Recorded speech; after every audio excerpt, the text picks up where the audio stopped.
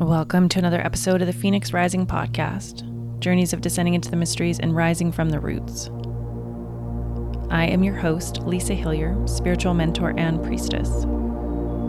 I have guided hundreds of women through my one-to-one mentorship, online courses, and Patreon portal into the mysteries within them to rise rooted into their sovereign selves. And today I have Elayne Kalila Doughty on the show with me.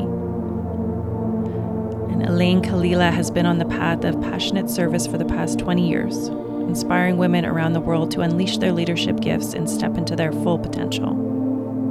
And she specializes in helping women tap into their deepest wisdom, enabling them to harness their own transformational power to be more effective and whole in every aspect of their lives. She is the founder of the Priestess Presence Temple, a sisterhood of over 90,000 women around the world, and the Red Podcast, a place for bold, inspired, outrageously courageous, and just a tad bit naughty women leaders to gather to talk about all the things that are most important in our lives. Can't wait to sink into this episode with you. Please like, share. If you feel called to make a financial contribution, please consider joining the Patreon portal. Can't wait to dive in. Welcome, Elayne Kalila. And to start, we're going to start with the question of what has been the journey that has led you to the work that you're offering the world today? Oh, that's a powerful question. So there's a number of levels and layers to that, but essentially what my life set me up for very, very early on is that I was one who was born to a mother who could not mother. And so my mother was both physically and psychologically, mentally ill.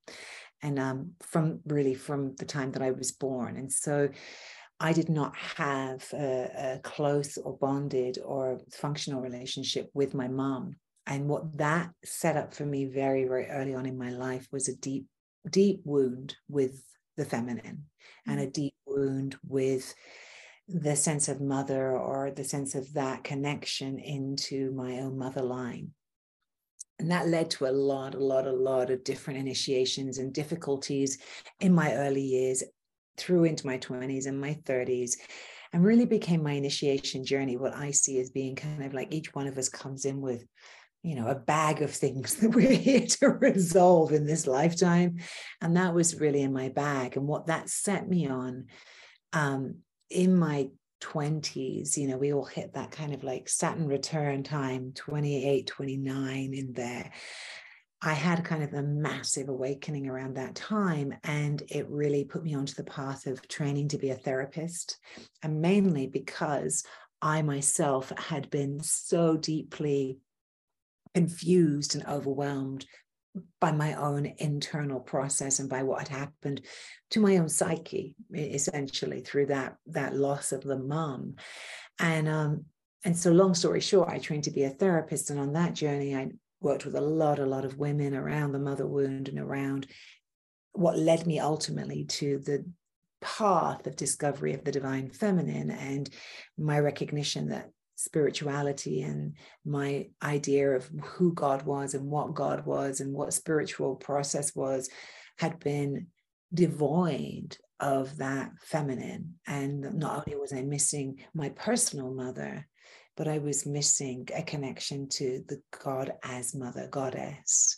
Mm-hmm. And that opened up a whole nother world for me that I now sit within, which is the world of the divine feminine spirituality, of the priestess world, and the whole community that I now curate and walk with, who are women who are called to this word priestess, to the practice of divine feminine spirituality and embodiment in their own bodies and beings. So in short, really, I think that many of us are given an experience that wounds us deeply, and that we, certainly the women in my community and maybe the women and beings that are listening here, have the experience of some kind of wound or missing experience from their lives that propels you on a soul journey, and that It's a really deep part of how our lives sort of unfold and what we're drawn to. And so there's a lot of other pieces in there that are to do with also my early upbringing. I was raised into the evangelical church in England, which is slightly different to the evangelical church here in America, but again is very much based in that ideology or cosmology of Jesus as your savior. So I was raised in that, and I was also raised in the Anglican church, which is a very different kind of Christian church. So I was raised in both of those, and I was pretty devoutly Christian as a child. I was very attached to Jesus and very attached to the whole path of being. I remember when I was a kid, I used to say, I'm going to marry Jesus when I grow up. That's who I'm marrying, right? And I had this intimate love for him that was very personal. And that all shifted and changed when I got to the age of 13. And in the Anglican church, that's when you are confirmed. And what confirmation means is that you basically are considered old enough to make your own decisions, and you choose the path of Christianity and you say yes. And what it denotes is you are then, after your confirmation, able to take the Holy Communion, which is the bread and the wine, and be part of that ritual, the Eucharist. And I, at 13 years old, basically was in the church, and I was so excited, because this was going to be the day that I was to receive the Holy Spirit. And for me, that was going to be like, this extraordinary experience. And I remember standing there in the pew, and the bishop, with this old crusty dude with a big old hat on, coming with the sacred oil to anoint me, with the Holy Spirit. And as he anointed me, I looked at him in the eyes, and there was no one there. There was no presence there. It was like it was an empty, perfunctory ritual. And, as a 13-year-old, just beginning my menstrual cycle and coming into my young womanhood and being that maiden, my ire came up, my fire, and I was pissed. I was mad. And I felt the betrayal in that moment. And there was something that happened to me inside where I could no longer buy into this whole thing because it didn't feel real to me. And then I had the very telling thought. It was like it arrived like a shard of light into my mind, and I remember it. And I was like, wait a minute, where are all the women in this Christian church? Like, where are they? And it was like one of those, moments that you remember that just was a turning point for my own psyche and consciousness around something's not right here. Like, something is really not right. And that was also tandem with the mother wound, kind of propelled me into this fascination with looking for the divine feminine in all these different cultures. And so I traveled a lot looking for, where is she? Where is she? Where is she? I went to India, and I went to Africa, and I went all over the planet looking for, like, there must be the divine feminine somewhere. And I saw a lot of evidence of her. But then my question became, well, who is she within me? And so there's a lot of pieces in that story, Lisa, but that's kind of like, our lives are really woven textures of beautiful stories, right? And those are some of the pieces that, when you ask that question, are here today. There's others, but that's what comes to me. Beautiful. I love that piece of kind of our core wounds shape the spiritual curriculum that we're here to experience in the initiations. And it's not easy. There's a lot of lessons and growth and all of it that comes with it. How does the mother wound show up in a woman's life? Oh my gosh. I'm right this moment. I'm working in one of my temples. We're in the Great Mother Moon. January is when we work with the Great Mother. And I'm thinking and feeling like how it's showing up in all the women that I'm tending to and being with. And I think it comes up in a lot of different ways. But I think one of the core ways is a feeling of not belonging, of not feeling that you are welcomed and that you are loved no matter what.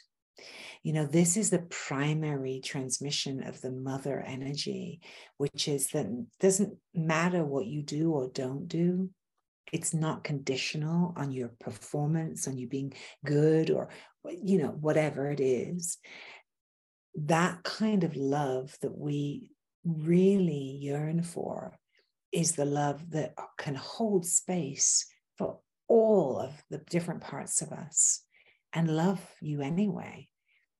And I think that many of us don't have an imprint of what that is or feels like. That was certainly true for me. Like there's just an absence of that imprint. And I think in our culture, we're very, very used to the experience of conditional love. I'll love you if.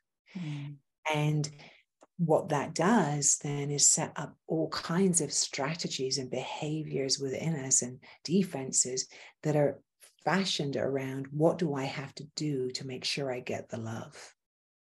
Whereas the truth of it is that the love is, and the deeper level of our real state of being is that love is who we are. We just don't know that because we've never been shown how to feel that or been in a related field where that is what's being extended to us. And so many, many, many, many women that I have interfaced with, including myself, then what we do is we close down to even the possibility of that kind of love. And then we don't even see it when it's coming towards us, right? So then we have a deficit of receiving. So I think a lot of us as women then overgive and over love and over tend and over caretake in an attempt or a belief that if we give it, we'll receive it. But that's not really how it works. And we're kind of in that. So I think that there's a lot of different ways that it manifests. But I think, some of the shadows of the Great Mother are, this scarcity, this feeling of not belonging, that there not being enough for you, that you have to do something in order to be loved, or that you are over responsible for everybody else and you need to take care of everybody else, or that you have a real hard time receiving nurturance or finding nurturance or feeling rooted or feeling connected, right? Like those are all part of what we could see as being a mother wound. Yeah. And so within this search for the divine feminine, the mother, where has she shown up in the realms of, I'll bring up Mary Magdalene, Mother Mary, within the mystery schools? What does she look like, or who does she look like, and how do you access her within you? Because I would, on my own path, that is a way to heal that mother wound. Is that fair to say? Yeah, absolutely. Absolutely. And I think that this is actually, it's interesting that we're talking about this today, because I think, one of the other seminal parts of my own experience was, I trained as a therapist, and I shared with you that. And I sat as a therapist with my clients. And then obviously I was in the therapeutic world, that frame. And it was very, very valuable. And I did a lot of work around the mother wound and around the trauma of abandonment and neglect and all the things, right? But even after all of that work with all these different modalities and somatics and, a lot of different things, I was left with this place where I still did not know who mother was. Like I still didn't have a reference point for that. And there was a place where I still could not really deepen into that love. It just didn't give me an access point. And that's when I found the mystery school. And I found the 13 Moon Mystery School, and Ariel Spilsbury, who's been one of my deepest mentors and profound teachers on my path. And I remember entering into the mystery school and having what I call a direct experience of mother through not just Ariel, although Ariel was part of that, but through being in the mystery school and being in the circles that I was part of, it was like we moved out of the talking about from the psychological point of view to a direct embodiment of that love with one another. And this is where I think that we're really stuck in a lot of our ways of working, is we only are working through the mind, and then we come to the body, but what we miss is the heart and the real experience, because the heart knows when it feels love. The heart knows when it feels truth. The heart knows when it feels that wisdom and connection. And we have to have an actual real experience of that. But it's very hard to do that within our personal relationships, because that's where we tend to play out the drama of not getting what we want and what we need, right? So we have to put ourselves into some kind of rarefied environment where that's what we are doing together. And that's what a mystery school is we're having a direct interface with the archetypal element of mother as she lives within us. It's being evoked. See, this is the thing. We have this idea that it's out there, that we have to get it from out there. And that's one of the places where I've been so grateful to be initiated, ordained, brought into these mystery school traditions that really are about gnosis, about inner knowing, that the archetype of mother or goddess of compassion or primal goddess or the initiator or any of these archetypes of the divine feminine that we could speak about are not outside of ourselves, they're within us. And part of the work, if we will, is to come to know them within us. And so for me, there was a radical awakening, because one of the belief systems that I had, Lisa, and I think this is common amongst women who don't have a great relationship with their mom or were abandoned or neglected or whatever, is I had this belief inside of myself that I couldn't mother because I wasn't mothered, and that I didn't know what mother was. And it actually really stood in, my life journey. The result of that is that I didn't end up having children because I just did not believe that I could mother. And it was a really deep wound for me. And by the time that I had healed that sufficiently within myself, I was already 46 years old. This was about 10 years ago. And I was, and I did actually fall pregnant at 46, and it's a whole other story, but which was another massive initiation into healing. But I didn't end up having the baby because I miscarried. But the point being here is that I think this affects us very deeply, because we don't believe ourselves to be able to really love or mother without that imprint. And if you didn't receive it as a child, there's this kind of place of like, we're constantly looking for it. And for me, the mystery school gave me these teachings, which were to do with presencing Mother Mary or Magdalene or Pachamama or Gaia or whoever the different, 10,000 names of the goddess that we could presence, was an entirely different experience than talking about it. And I always remember Ariel saying to me, Kalila, this is the difference between pointing at the moon and being the moon. And if you can just feel that for a moment, right? Yeah. It's a profound shift in perception. Yeah. Right. Yeah. And so how does the moon relate with the divine feminine? And the beautiful question, right? Well, because the moon, energetically is the reflection of the sun, right? So there she is. She's the yin to the yang. She's dark night to the bright sunlight. She is the receptive.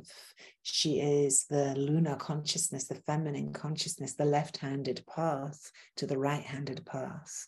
She is the ruler of the tides and of the emotions and the deep feelings in our ancestry. She is the one who brings us into the deeper psychic field, the unconscious, out of which everything else is born.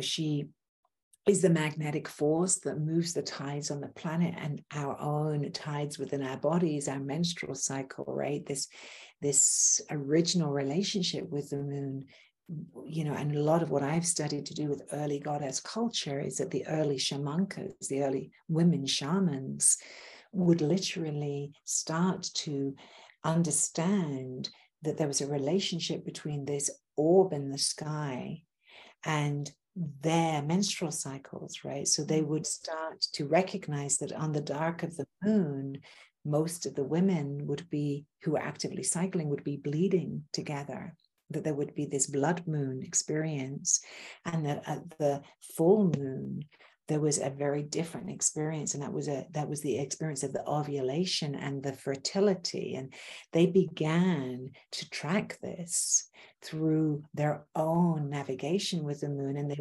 they started to literally measure this timing, which didn't exist. Time did not exist in the way of being measured, right? And they started to etch that onto stones and bones and recognize that there was a rhythm to this cycle, that it was dependable, as just as it was in our bodies.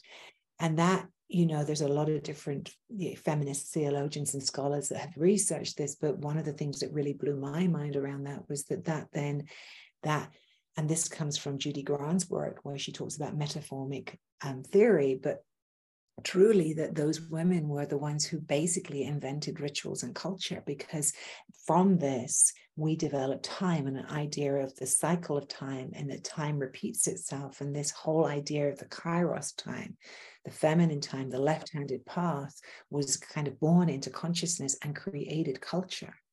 And it's a very fascinating idea that it was through this very intimate connection with our blood cycle and the moon cycle. So there's something very intimate, right, around the priestesses of the moon, around the shamankas, around these connections between the moon and our deeper knowing of ourselves, that is embedded symbolically and practically speaking throughout, you know, many, many, many thousands of years of our human history. And so she is the guiding light of our shifting, ever shifting flow, that we go from new moon to full moon and back to new moon, denoting this process of coming into from the darkness into life, and then full blooming in the moon, and then disseminating ourselves again and dying each cycle, right? So this embeddedness of birth, life, death, and rebirth is in our bodies, literally. And so all of that is mother. And that, to me, when I started first studying that, which was about, I don't know, 25 years ago, that I really came into this whole knowledge base around the blood mysteries and around the connection into our bodies and the cycles of time. It was like, you know, my mind was blown, because I was like, why is no one telling us this? Because when we know this information, the connection to our bodies and to the earth and to mother isn't an idea, it's actually a lived experience. And that also fueled me on the path of having a relationship with my body, with my womb, with my blood, with this whole blood mysteries, in a way that also brought mother to me. This is what it is, you know. And then we have the phases of the moon understood as, you know, maiden, mother, and crone. I like to add a fourth one in there, which is maiden, mother, sovereign, queen, or empress, and crone. And we might want to talk about that, because that's a different phase of development that I think we are in, many of us as women right now. But there is this understanding that we are cyclical beings, and that when you root yourself into that notion that we are constantly being born and dying through this life, that it's not a linear, only a right-handed linear journey, you're born, you die, but that you cycle through this every month, and then through our own life cycle, is at the heart of mother. That's the divine feminine. The divine feminine is not a conceptual spirituality, it's an embodied spirituality. Mother is all about body, physicality, grounding, into the earth, sustenance, and that coming home, I think for many of us as women, is profound, to find that sense of, that connection, belonging, love. Yeah. I love how you spoke about kind of the rebirth, the death, the cycle, that life is cyclical. It's not linear. It's not we're born and then we die. And as women, and I believe men do as well, although I'm not familiar with their initiations and transitions as much, but as women, we go through these initiations and transitions, one of them being our first bleed. One can be birthing a child or creating something different, mother. Another can be menopause. Can you speak to those rites of passage?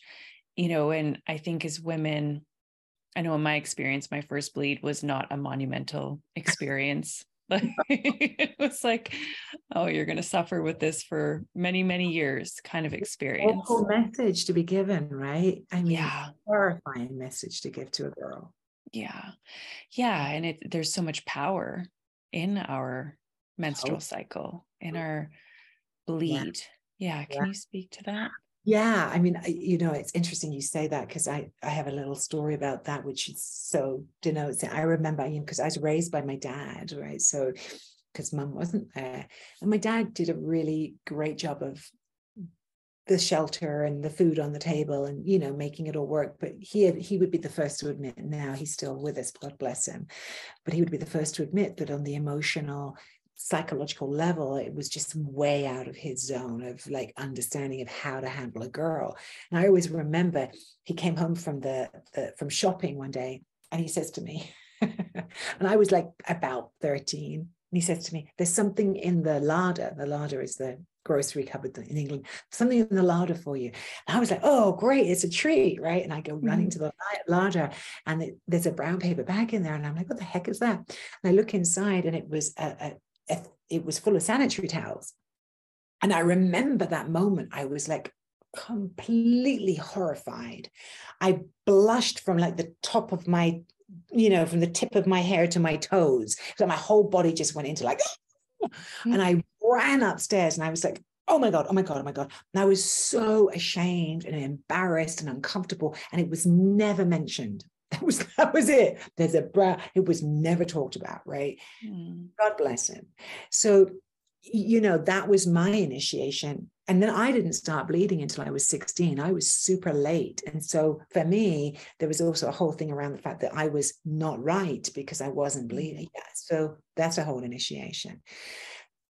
I know we spoke a little bit about this before we even got onto recording today, that we're both in full-blown perimenopause. And I think this is, and I'd be curious to hear, Lisa, from your perspective, but for me, I'm now 55 this year, and I'm like still in it. And I was really mad because all of my sisters who I am compatriots with all stopped at 50, and I'm still here at 55, and this journey has been one that has been very powerful in terms of navigating this rite of passage.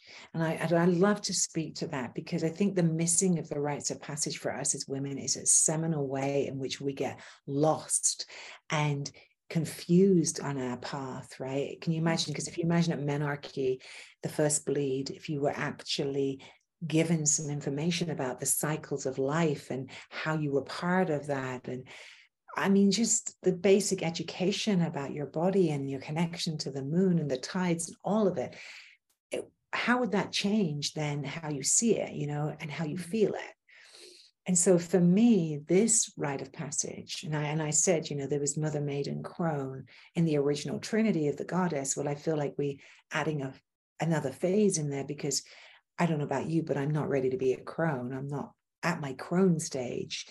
I'm in a new phase, which I like to think of as being the Empress or the Queen, Sovereign Queen phase, which is I'm no longer a mother. I'm no longer bleeding. I can no longer give birth to a baby, right? That function of the body is shifted. And with it is my rite of passage into a new phase of life. and into a new place of power. And for me personally, this is something I was just speaking to with the Circle of Sisters last night, that there has been a journey for me in terms of letting go of everything in my life that no longer resonates. It's like another Saturn return, and that's coming, right? Because it comes around 56. So I'm about to head into a Saturn return. However, I feel like this phase of moving from mother to empress or sovereign queen is a lot to do with how we use our energy differently, or how we're being called to look at what we want the next phase of our life to look like. Like this next chapter is a lot to do with embodying the wisdom and the power that we have traveled. It's a lot to do with sitting in that position of leadership in our families and our communities, and no longer being concerned with a lot of the things that we were concerned about in our younger years, which was, you know, a lot to do with what we look like, and do people love me, and do people like me, and am I successful, and am I blah, all the things. And I'm not saying that they're all completely gone, but there's a place where it just like, I don't know, I always call her the part of me that doesn't suffer fools gladly, you know, like she's more here. Like she's just like, yeah, no, we're not doing that. That's a waste of time and energy. Yeah. We don't play that game anymore, you know? And it's like there's an arrival into you know, I always equate it to kind of like sitting back in your chair, like you're sitting, you know, you're not leaning into it all. You're kind of sitting back, and you're in a more centered place.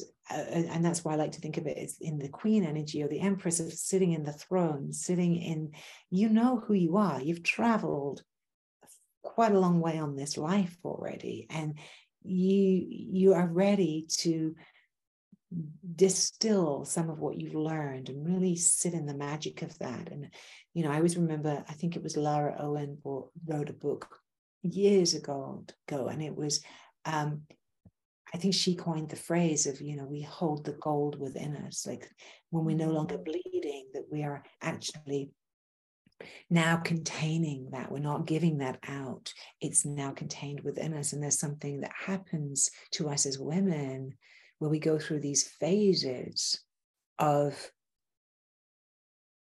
well, one of the phases is literally burning the house down, right? Of like clearing house, of saying, yeah, this doesn't work. I'm done with, you know, we're no longer willing to tolerate some of the things that we maybe have tolerated up until this point.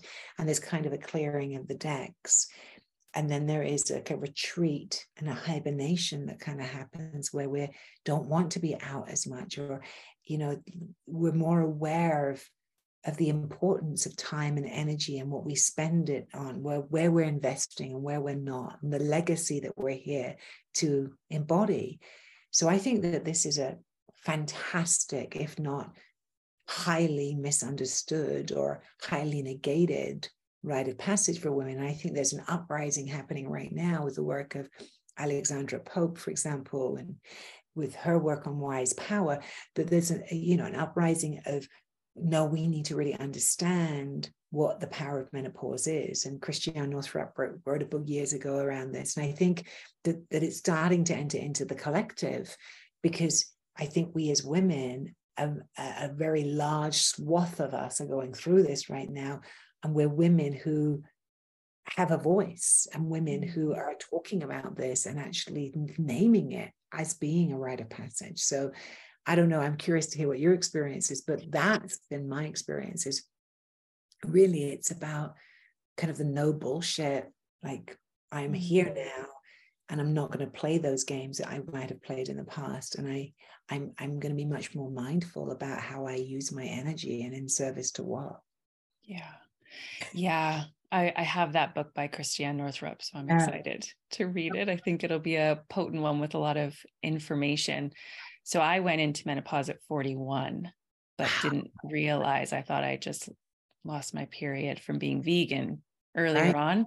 So I was thinking I was getting it back. And then it came to like a perfect storm over this past Christmas. And I'm now 43, where I had my hormones tested, and it was like, oh yeah, you're full blown menopause. So my experience has been like the rug ripped out from underneath Yeah. my feet hormonally and all of that. But it does feel like a pause and a stepping back to be like, how do I want my life to proceed from here? What do I want my legacy to be? How do I want to move forward with, and I don't know if this has shown up for you, but I don't have that yang energy anymore. You know, that like fire, it's died down a little bit, where it's so much more like yin, just like you spoke to that, like wanting to go within, wanting to hermit, not wanting to blast stuff off all over social media anymore. You know, it's more like very soft. There's a huge softening that has taken place. So yeah, that's been my experience with it. I'm still making sense of it all, because it just, you know, at 43, I'm like, oh my gosh, yeah, I'm going to spend, you know, hopefully 40 years or another 40 years in crone. So I am completely on board with being the Empress. Yeah, it's empowering though, right? Because, and I think that this does speak to a lot of things that are happening. And I think we're evolving these archetypes, right? Because part of it is that, you know, in generations before us, women didn't live this long. We all didn't live this long. We're all living longer. And as we're living longer, this, you know, menopause phase has become a very different experience for most of us as women, because we're now living way past menopause. Whereas perhaps in years gone by, women would menopause and be in crone and go, right? That would be it. So I think that there's something very powerful happening in us as a collective around this. And obviously our experiences are so wild, right? You at 41, I'm at 50 freaking 5. And, you know, and I thought I was done a number of times, and then it would come back, you know. And so I've been navigating the hormonal storm and how to work with that and normalizing it. This is the thing I want to normalize with us is that, you know, there are very natural and wonderful ways for us to work with what's happening within us. But again, we don't have access to that knowledge, many of us, because it wasn't handed down by our mothers. There was a wounding in the line that didn't even get to hand you down, that there are, you know, all these different kinds of practices and herbs and yoni steaming and this and that and the other that you can do to really help mitigate some of the symptoms, you know. And for me, the whole world of Chinese medicine and acupuncture has been completely revolutionary in me handling when I go into an imbalance, because that's part of what happens is that, you know, I can veer vastly in what's happening. 1 month it's like my estrogen is super high and that's that symptom, and then the next month it's testosterone, you know, like it's moving. And part of what I've been learning in the process for me has been how to stay centered, how to actually center myself with what's happening now and not get overwhelmed by it to the degree or attached to it, or, you know, like this too shall pass, and it's an imbalance. And it's showing me how to take care of myself. It's showing me how to better nurture myself. And so I think there's a lot in there to do with self-love and self-nurturance and listening to the body. And that piece you mentioned about the yang energy, I think is really super interesting, because I have had a lot of yang energy in my life. I'm very fiery. I have a lot of fire energy. And what I've noticed is that, let me see if I can say it this way, that I am not inspired to push myself in the ways that I have in the past. I'm still being very creative, but there's a sitting back and into it, because I'm no longer proving myself. And that epidemic of not good enoughness, which we as women, which is seeded into us through the patriarchal system of thought and belief, we're constantly given the message that we're not enough, we're not good enough, we're never going to be good enough. To really see the emperor has no clothes, or to really see through that one and that game, has been tremendously powerful for me, because what it's done is it's meant that I have more energy available to actually create from a different place inside of myself that is not engaged in trying to prove myself or trying to compare myself or be in competition with someone else to actually have to be out there in the world in the way that I'm told I should be. So a lot of it has been about reevaluating what actually feels like it's aligned, and the things that are not aligned are shouting much more loudly at me because I don't have the capacity to do that anymore. I just don't. My body is not wired to do that anymore. And that's been really fascinating. And I think that when I speak to a lot of women who are going through this transition and this rite of passage, that's one of the things that comes up, is that it's like you don't have it's just not there. Yeah. So you have to live from a different place within yourself. And if you push yourself back into that old shape, it's no longer, then the body starts to suffer and you start to really see the symptoms come up. And I know that that's been really true for me. And that's been really an intense journey for me personally. And I think for a lot of women, because I think that I talk, it's fascinating, right? We talk a lot about the divine feminine, but then really the balance point of our internal nature being masculine and feminine, right? We are all of it. And where I am now in my life, that relationship between my inner masculine and feminine, the anima animus conversation, is very different than it was when I was younger. Yeah.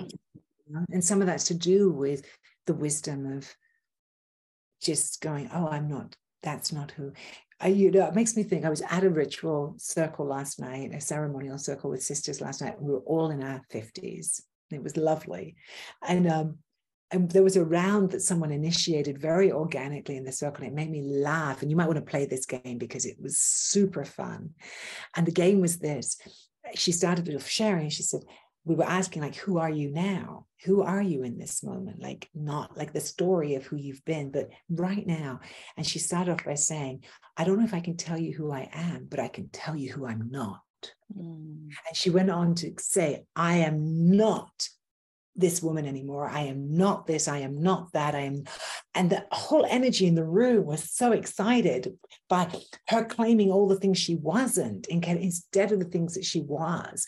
And so then we all got a turn at doing that. And it was so fun to actually lay it down and be like, I am not this and I'm not that. I am not any longer the woman who's comparing herself and trying and proving and I am not the answer to all your problems. I am not here to take care of everybody. I am not, you know what I mean? Like, I am not, the one who's going to fix every situation. I am not the only conduit to your healing and awakening. I am not, and it was like, to put it all down. And I think menopause is about that. Yeah. I think it's about putting down what doesn't fit anymore and who we thought we needed to be and should be and all of that, and there's a liberation in it. And I think that that's where I am, is it's less about who I am, it's more about who I'm not. And in that journey of who I'm not, a new version of self will come into being.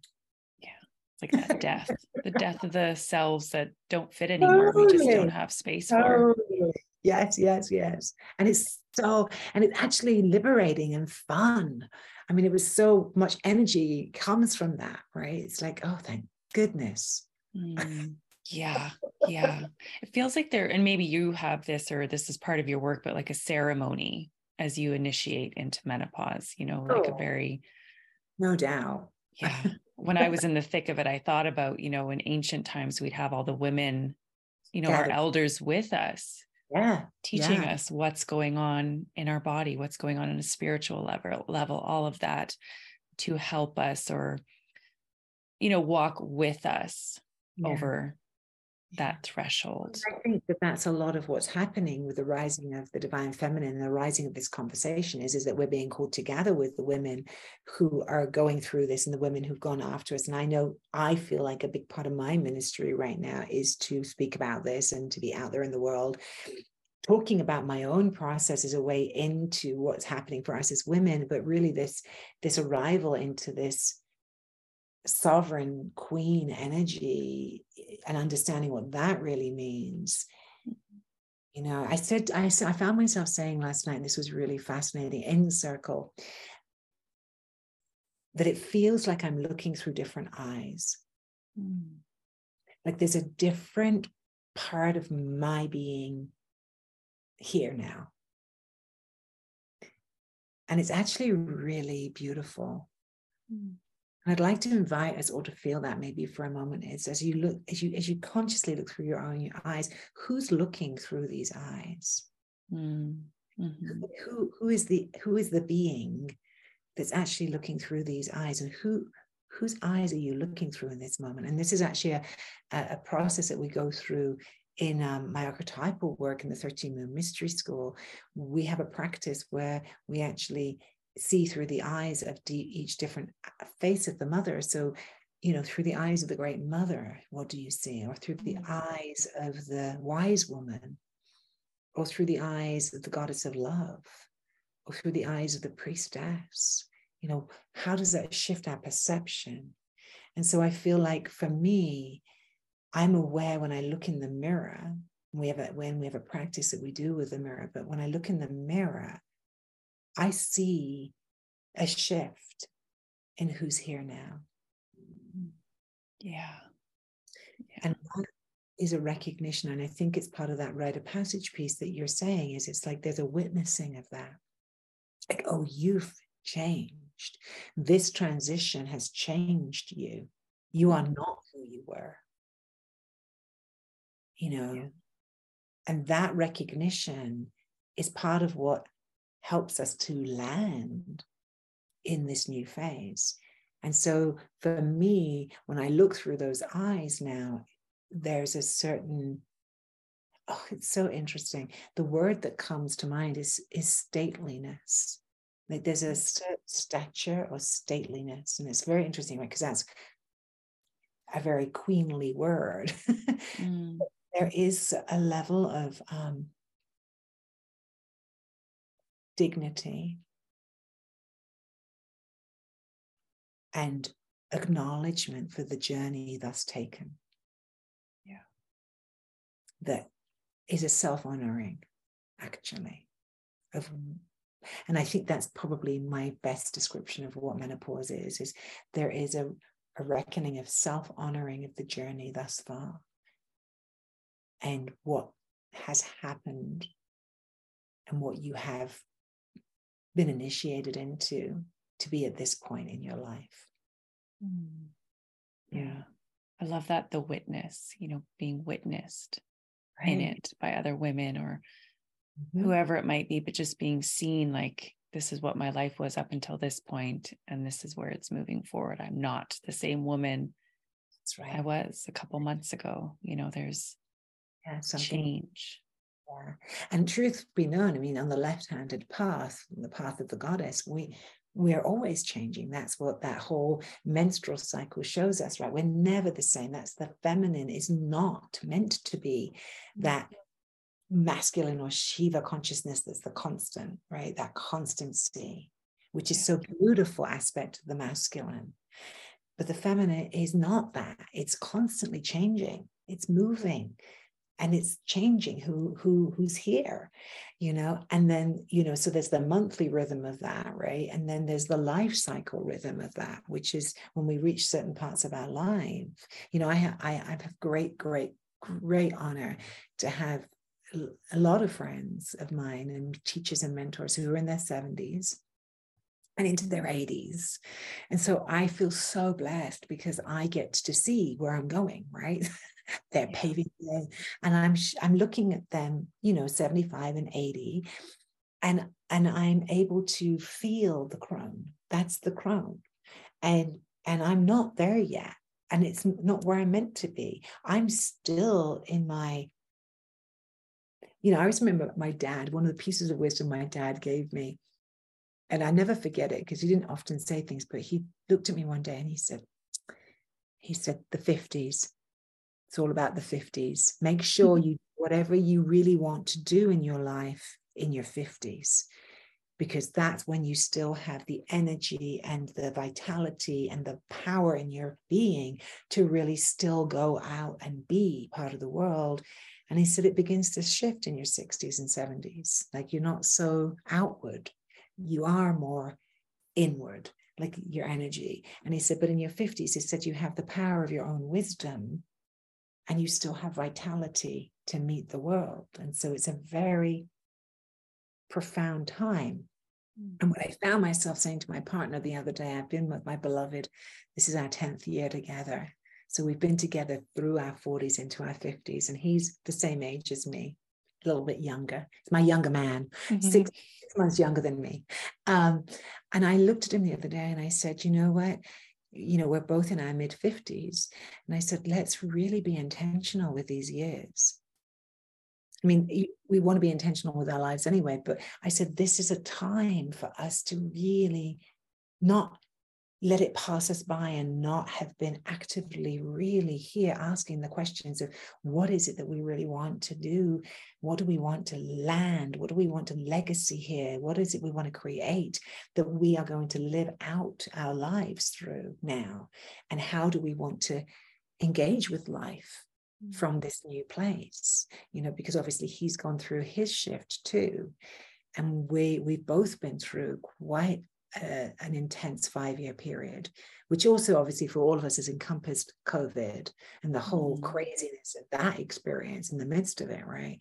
But I feel if there's a piece that I'm sitting in right now that's real, and it's so beautiful, Lisa, that you brought this into this space, which is, it reminds me of the consciousness of being awake to the choices and the intentions of what I am actually here doing.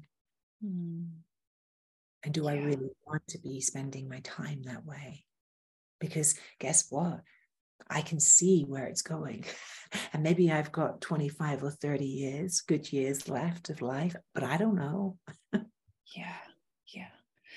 I really feel that clearing out, and you spoke about it earlier, like burning the house down, what fits, what doesn't fit, and how am I moving forward with my legacy? Ooh, I know, I can feel it when you say it. It's like, oh, oh my goodness. Yeah. Conversation. Powerful time. So earlier on in the conversation, you spoke about your love for Jesus, for Yeshua. Yeah. How does he play in for you with the mystery school, with the Mary Magdalene, the divine masculine?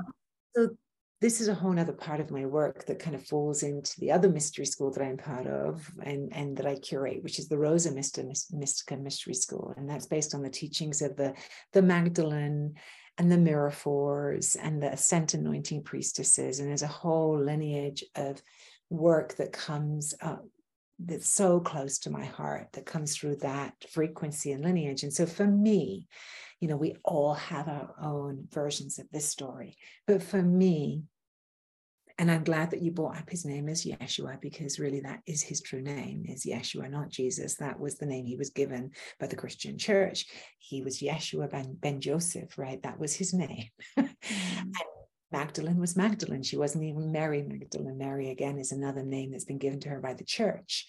So Yeshua and Magdalene, for me, seeded over 2,000 years ago, a seed of the way of love, which is not a religion. It's a philosophy. It's a way of being. It's a cosmology. It's a mystery school. It's a path of Tantra, in the true sense of the word, of yoking spirit into form.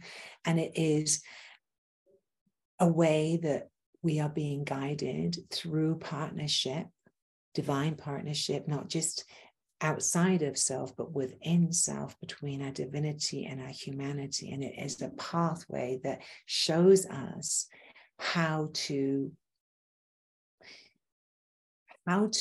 become fully human and this is a term that's used a lot in the Gospel of Mary Magdalene, the apocryphal Gospel of Mary Magdalene, but also throughout Yeshua's teachings, which is this term to become fully anthropos. And to become fully anthropos means to become an awakened human. We might liken that to the Eastern philosophies in Buddhism, where they talk about the bodhisattva, right? The awakened bodhicitta of the heart is one who's walking as a living emissary of that, or the path of the saints would be another way of looking at it. That we have the opportunity in this lifetime to awaken the Christed heart. Now, Christed heart has nothing to do with Christianity. Christed heart actually means the anointed one. Isn't that beautiful? To be Christed is to be anointed, and to be anointed is to be in the remembrance that we are divine and human. And the path of awakening our divinity is not through transcension, but through eminence. In other words, it's through our messy, extraordinary, challenging, beautiful, ugly, wild, passionate lives of being humans that we are given the opportunity to awaken to love and thus invite in our divinity. So for me, that to bring in the seed here, my love of Jesus when I was a little girl was very real. And it was very much this. And I remember when I was little, I used to pray every night with Jesus, but I didn't do prayers. They weren't prayers I was taught to do. I would just have a conversation with Jesus, and I would get him and I would ask him to protect and love. And I would go through this vast litany of everything that I could think of as a little girl, like, from, I and I remember, the reason I'm laughing is it's bringing up this memory of, I remember I used to ask him to pray for Bambi. And isn't that iconic? Because that's a horrifying story, by the way, that Bambi lost his mother in that fire. And what a horrifying story to show to children, of this loss of the mother, right? So you can imagine with the story I've told you about my own life, that Bambi was like something that terrified me, and I was so upset. So I would pray to Jesus and I would ask him to help Bambi and make sure Bambi was taken care of. And obviously we can intuit that Bambi was me, right? Like there's a whole piece in there. But what I guess I'm saying is that very early love relationship that I had with Yeshua, I believe, was a pure transmission of love. And as an innocent child, I knew that. I knew what that was. So, we can come back all these years later to my complete deep initiation and love for the Magdalene, and the path that they were walking was already seeded within me as a little child. It was there. So for me, Yeshua and Magdalene show us not just the path of conscious love between human beings, between a man and a woman, or between, however you identify yourself on the spectrum of your sexuality and gender, right? The ability for two beings to come together in conscious love and alchemize and transmute things together.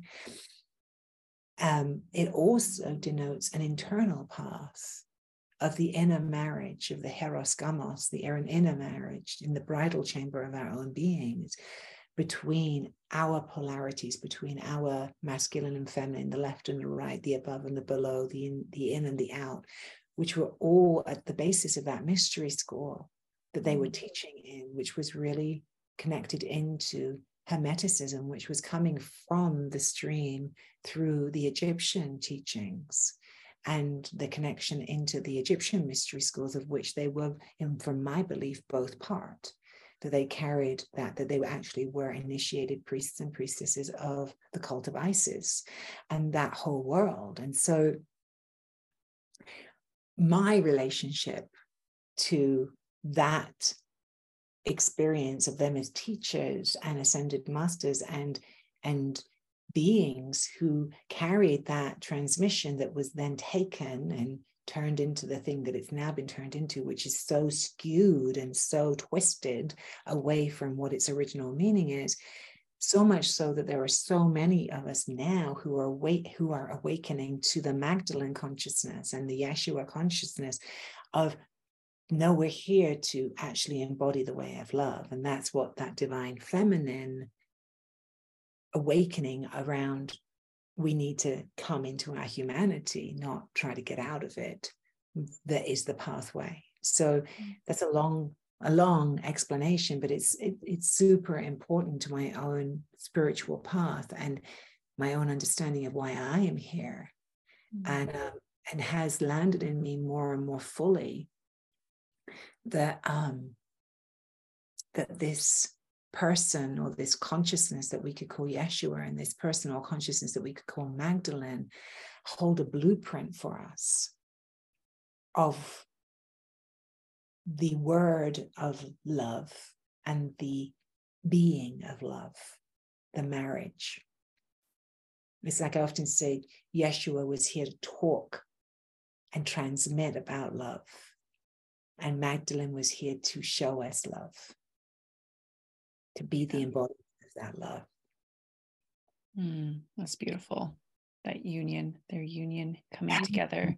Yeah, and that we each have an internal Yeshua and Magdalene that are here, or Osiris and Isis, or, Makeda and Solomon, any of these divine emanations of the union, showing us that marriage internally.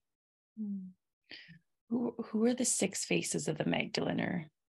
Yeah, well, I've been working with the Magdalene for quite a few years now, and in my dreaming of her, was shown this 6-petaled rose, which is the rose of the Magdalene, the Magdala rose. This 6-petaled rose is at the center of early Gnostic Christian teaching. And what I heard was, there's the 6 phases, right, of our spiritual maturation, if you will. And within that, I then heard these different faces of the Magdalene teaching us this journey of spiritual maturation, where the rose goes from seed to, waxing bloom, to full bloom, to waning bloom, to rose hip again, right? It goes through this process that is, again, at the center of that menstrual cycle, at the lunar cycle, the tides, the seasons, all of it, right? It's all fractalized information of the same thing. Well, within that, I received that there were 6 phases I was being called to work with. And so they go like this: the red maven, who tends to the root and to the seed; the high priestess, who awakens the seed into the third eye to awaken to the penetration of the divine and the human, to awaken the potential of who we are; to the sovereign queen, who sits upon her throne and begins to open the potential of who we are into the world, who then brings it up to the Rosa Mystica, who's in the heart, who awakens the heart of devotion and love and beauty, that we're here to walk, the full bloom of who we are; to the ecstatic alchemist, who's, I call her the fragrant bloom of who we are, when we just can't help but share who we are in the world, because it's just oozing from us in every moment, and with nothing we have to do anymore in order to actually have that exude from us. It's just dripping like honey nectar. To the death maiden, who is the rose hip, who has brought everything back inside again to be regenerated and reborn. Isn't that beautiful? It's beautiful. That felt like crone at the end there, which we all go through in our monthly cycle. But if I could map that onto my life, I'm in Sovereign Queen Ecstatic Alchemist, right? And that's where I am. I'm you know what I mean? I've come into Sovereign Queen, but I'm also in this ecstatic alchemist of like in the fullness of sharing what it is I'm here to share. And so there's a life cycle piece in here of the rose, which is the, a deeply embedded symbology, if you will, of this path. of spiritual maturation. And that we'll go through this many, many times in our life, where we'll go from the root, from the seed, through to full bloom, through to rose hip. Like, we are constantly regenerating ourselves and finding ourselves anew. And so there's something very beautiful. And these 6 faces have guidance for us and initiatory gateways for us and wisdom for us when we begin to tap into them. Yeah. Spiritual maturation. I love that, because it is, we're new each time we go through these cycles. That's right. Yeah. Thank you for asking. Yeah. Can you tie in Avalon with the rose, or just Avalon in general? Oh my goodness. I can, in the sense of the way that, well, I have to start by saying that Avalon is, I often get asked this question, where is Avalon? Like, what is Avalon? And this is my understanding of Avalon. And, don't take it as being truth. This is just my understanding from my own experience.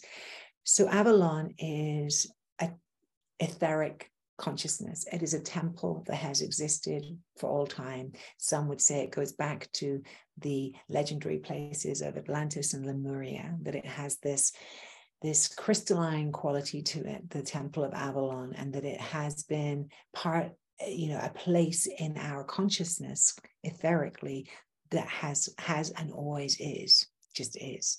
So it's a frequency. And the Avalon has touched down into the earth plane and made manifest in various places on the planet over the last however many thousands of years. And that the last time that this was really embedded into the culture was in the Celtic time, the Arthurian time, after the Celtic time, during that period of time when Avalon grounded into a certain part of England, which is now called Glastonbury, and it's in a physical space. And Glastonbury happens to be my personal spiritual home, and one of the places I love the most on the planet. And I spend at least a month, if not 2, there every year if I can, because I'm so fed and nurtured by that place. And it's not far from where I actually grew up and lived, and I have ancestry in that part of England. So that's a little about Avalon itself. So what we have in Glastonbury, modern day Avalon, from my experience, is an unbroken access into the lineage of the priestess and the culture of priestess and priest that comes through the Druid Celtic lines, where women and men were in equal leadership, where they were allowed to be in equality around their leadership, both spiritually and within statesmanship or within warriorship, all of that. And there is an access point there with the ley lines and the sacred sites and the sacred stones and the churches and the energy there, which kind of can put you into this connection with something that feels timeless. And that's really the meaning of the word ancient, is timeless, right? So I am a priestess of an Avalonian tradition. That's the 13 Moon Mystery School. And obviously there is an intersection somewhere here with the Magdalene and Avalon. What I feel happened in my imagination and history that I've read and studied is that as Magdalene came from, and there's evidence in the UK that Magdalene and Yeshua were both there. Like, there's a lot of evidence in terms of stained glass windows and in terms of history and mythology and legend that they were both ministering in England and Scotland. But what I imagine happened is that Magdalene made her way from the south of France and pilgrimed to learn from and share with the sisters and priestesses who were grounded their temples in Glastonbury or in that area of England, and that there was an interface where they brought together the way of love, the way of the rose, and what I would call the deeper Druidic lines, which were a lot to do with working with the cycles and the seasons and the depth of connection into magic and mystery from that lineage. And that there was a marriage that happened there of wisdom. And so for me, the way of the rose is an acknowledgement that we have this connection into these teachings that are way, way, way more ancient than even Magdalene and her connection into the rose. Because when we really talk about the rose, we're then going into another planetary being, which is Venus. And the connection into Venus is that as Venus makes her way around the cosmos, she casts a pattern in the sky that makes a 5-petaled rose. And that she is perhaps one of the most ancient mystery schools, along with the moon and Venus, that depicted and was actually grounded in the mysteries of the Inanna myth that comes from, it was literally our first ever written down thing that we have evidence of from the Sumerian culture in 3500 BC. That's a long time ago. A long time ago, we're talking like whatever, 5,000 years ago, right? When they wrote this myth down, and this myth was based upon the movements of Venus, when we could see Venus and when we couldn't see Venus, and when she would reappear again. And the story that grew up around that was that there was a descent journey, that Venus went into the darkness, just as Inanna goes through the 7 gateways into the darkness and then comes into the world again, reborn. So again, we've got this journey, right, of life, death, and rebirth, which of course is at the center of our human journey. So all of these different ley lines and history lines, and you know what I mean, there's a woven texture that we begin to see unfold itself. And so for me, Avalon has become a place in my own being, in my psyche, in my heart, where I can access into this incredible array of teachings that all are talking to the same wisdom. And we know that we're with truth, right? When we see the same thing repeated in so many different places, that we can start to feel that oh, there's really something here being communicated, because we keep hearing from a lot of different lenses the same story. So there's a deep poetry for me to Avalon, to the Sisterhood of the Rose, to the Magdalene Rose line, to the Celtic and Druid line, and this is all my own heritage, and that's part of it too, is that a lot of this has to do for me with my own lineage lines and bloodlines and things that I'm connected into from my blood lineage, but also from just being from that part of the world. And I think that's part of my work, has been to recohere myself to those lineages and understand what those bring to me. So, we all have a myriad of different lineages and different stories and different goddesses and different places that we're drawn, both through our blood lineage, but also through our spiritual lineages, right? And so part of what I think the work that we're all up to is recohering those roots, which brings in our red maven again, right? Is revitalizing our root system so that we can all bring through the indigeneity that we all have, right? So we're all indigenous to somewhere. The deal is that most of us have been uprooted from where we have our indigenous roots. And there's a piece of our work here that is about honoring those roots, and at the same time, honoring the diversity of all the different root systems coming together, creating the beauty of the whole. So there's so much. It's like 14 different conversations we can have about that. But I just felt clearly that was important for me to say. It felt like, we each individually have our own tapestry that we're weaving on this planet, and then it's all coming together as a collective in a beautiful woven tapestry. Avalon is my soul home as well. Oh, I love hearing. Definitely where you experience Kairos time, where it's like you could be there Between the veils, yes, between the veils for sure. What has been your biggest lesson along the way? Oh my God. Humor. I said to someone the other day, I'm so grateful that I inherited this sense of humor from somewhere along my line. I'm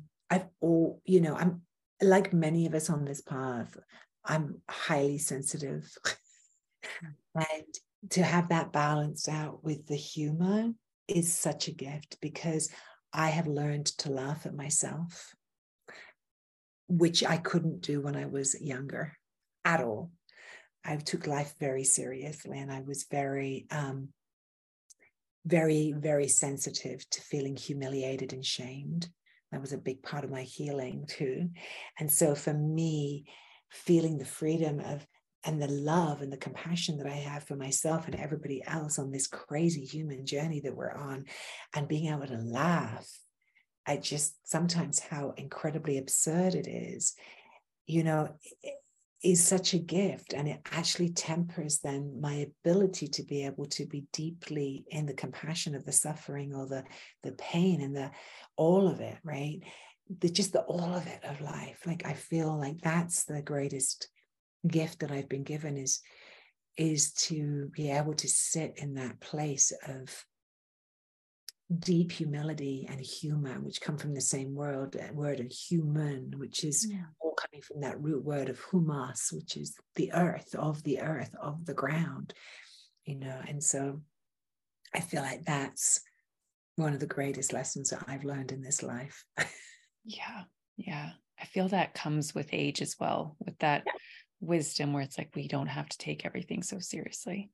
Well, and indeed, in the moment of seeing through it, it changes, right? That's the thing, is that humor is incredibly transformational. So, yeah. How do you experience the mysteries? Every day. I am in the mystery every day. I'm in the absolute awe of how things are being woven in front of my very eyes. And the mystery gives me the capacity to be able to appreciate that. Yeah. Last question here is, how do you root into the self? And I would love for you to, earlier on in the conversation when we were speaking about going through the initiation through menopause, it felt like that more dropping into the womb wisdom, into the Holy Grail, which the shoulds don't live there. It's just truth lives there. And so, if there's anything that comes up for you on how you root into the self, but into the wisdom of your womb. For me, it's a very, so maybe we'll do this together. I literally bring my hands down to my lower belly, to my womb space. It doesn't matter if you have a physical womb or not. And just take a moment to soften down into my hips, into my perineum, into my yoni, into my, into that part, into the pelvic bowl. And just to feel this softening and opening connection down to earth. I'm beginning to feel my own root, like a tap root from the base of my spine, just falling down into the earth, being magnetically pulled down into the earth beneath me, and being pulled down into all the other roots of all the other trees, plants, animals, beings, that we're all rooted into this planet. And that we're actually cells of her body. We're not separate. We're one massive living organism. And that's where I begin. That's dropping down and into this root. And I mentioned the red maven earlier on. The red maven is very much this energy of this spiraling into our core energy of creation itself, that we are this conduit, this vessel of creation, and that we are always creating from source, and that we have this incredible capacity as human beings to create consciously. And what a gift that is.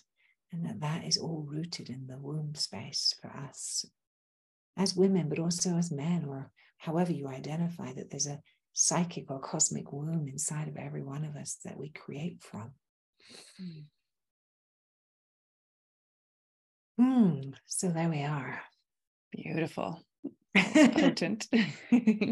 Is there anything else that you want to add to this conversation before we close? Any offerings? I just want to thank you for such a generous space and for asking such brilliant questions and for just giving a platform to have women, share this kind of information with each other. And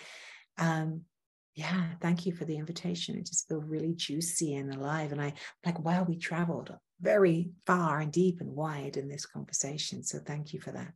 We did. Well, thank you so much for this conversation. It'll be in the show notes where everybody can experience your magic and your medicine. So thank you. Thank you so much, Lisa. Blessings to everybody.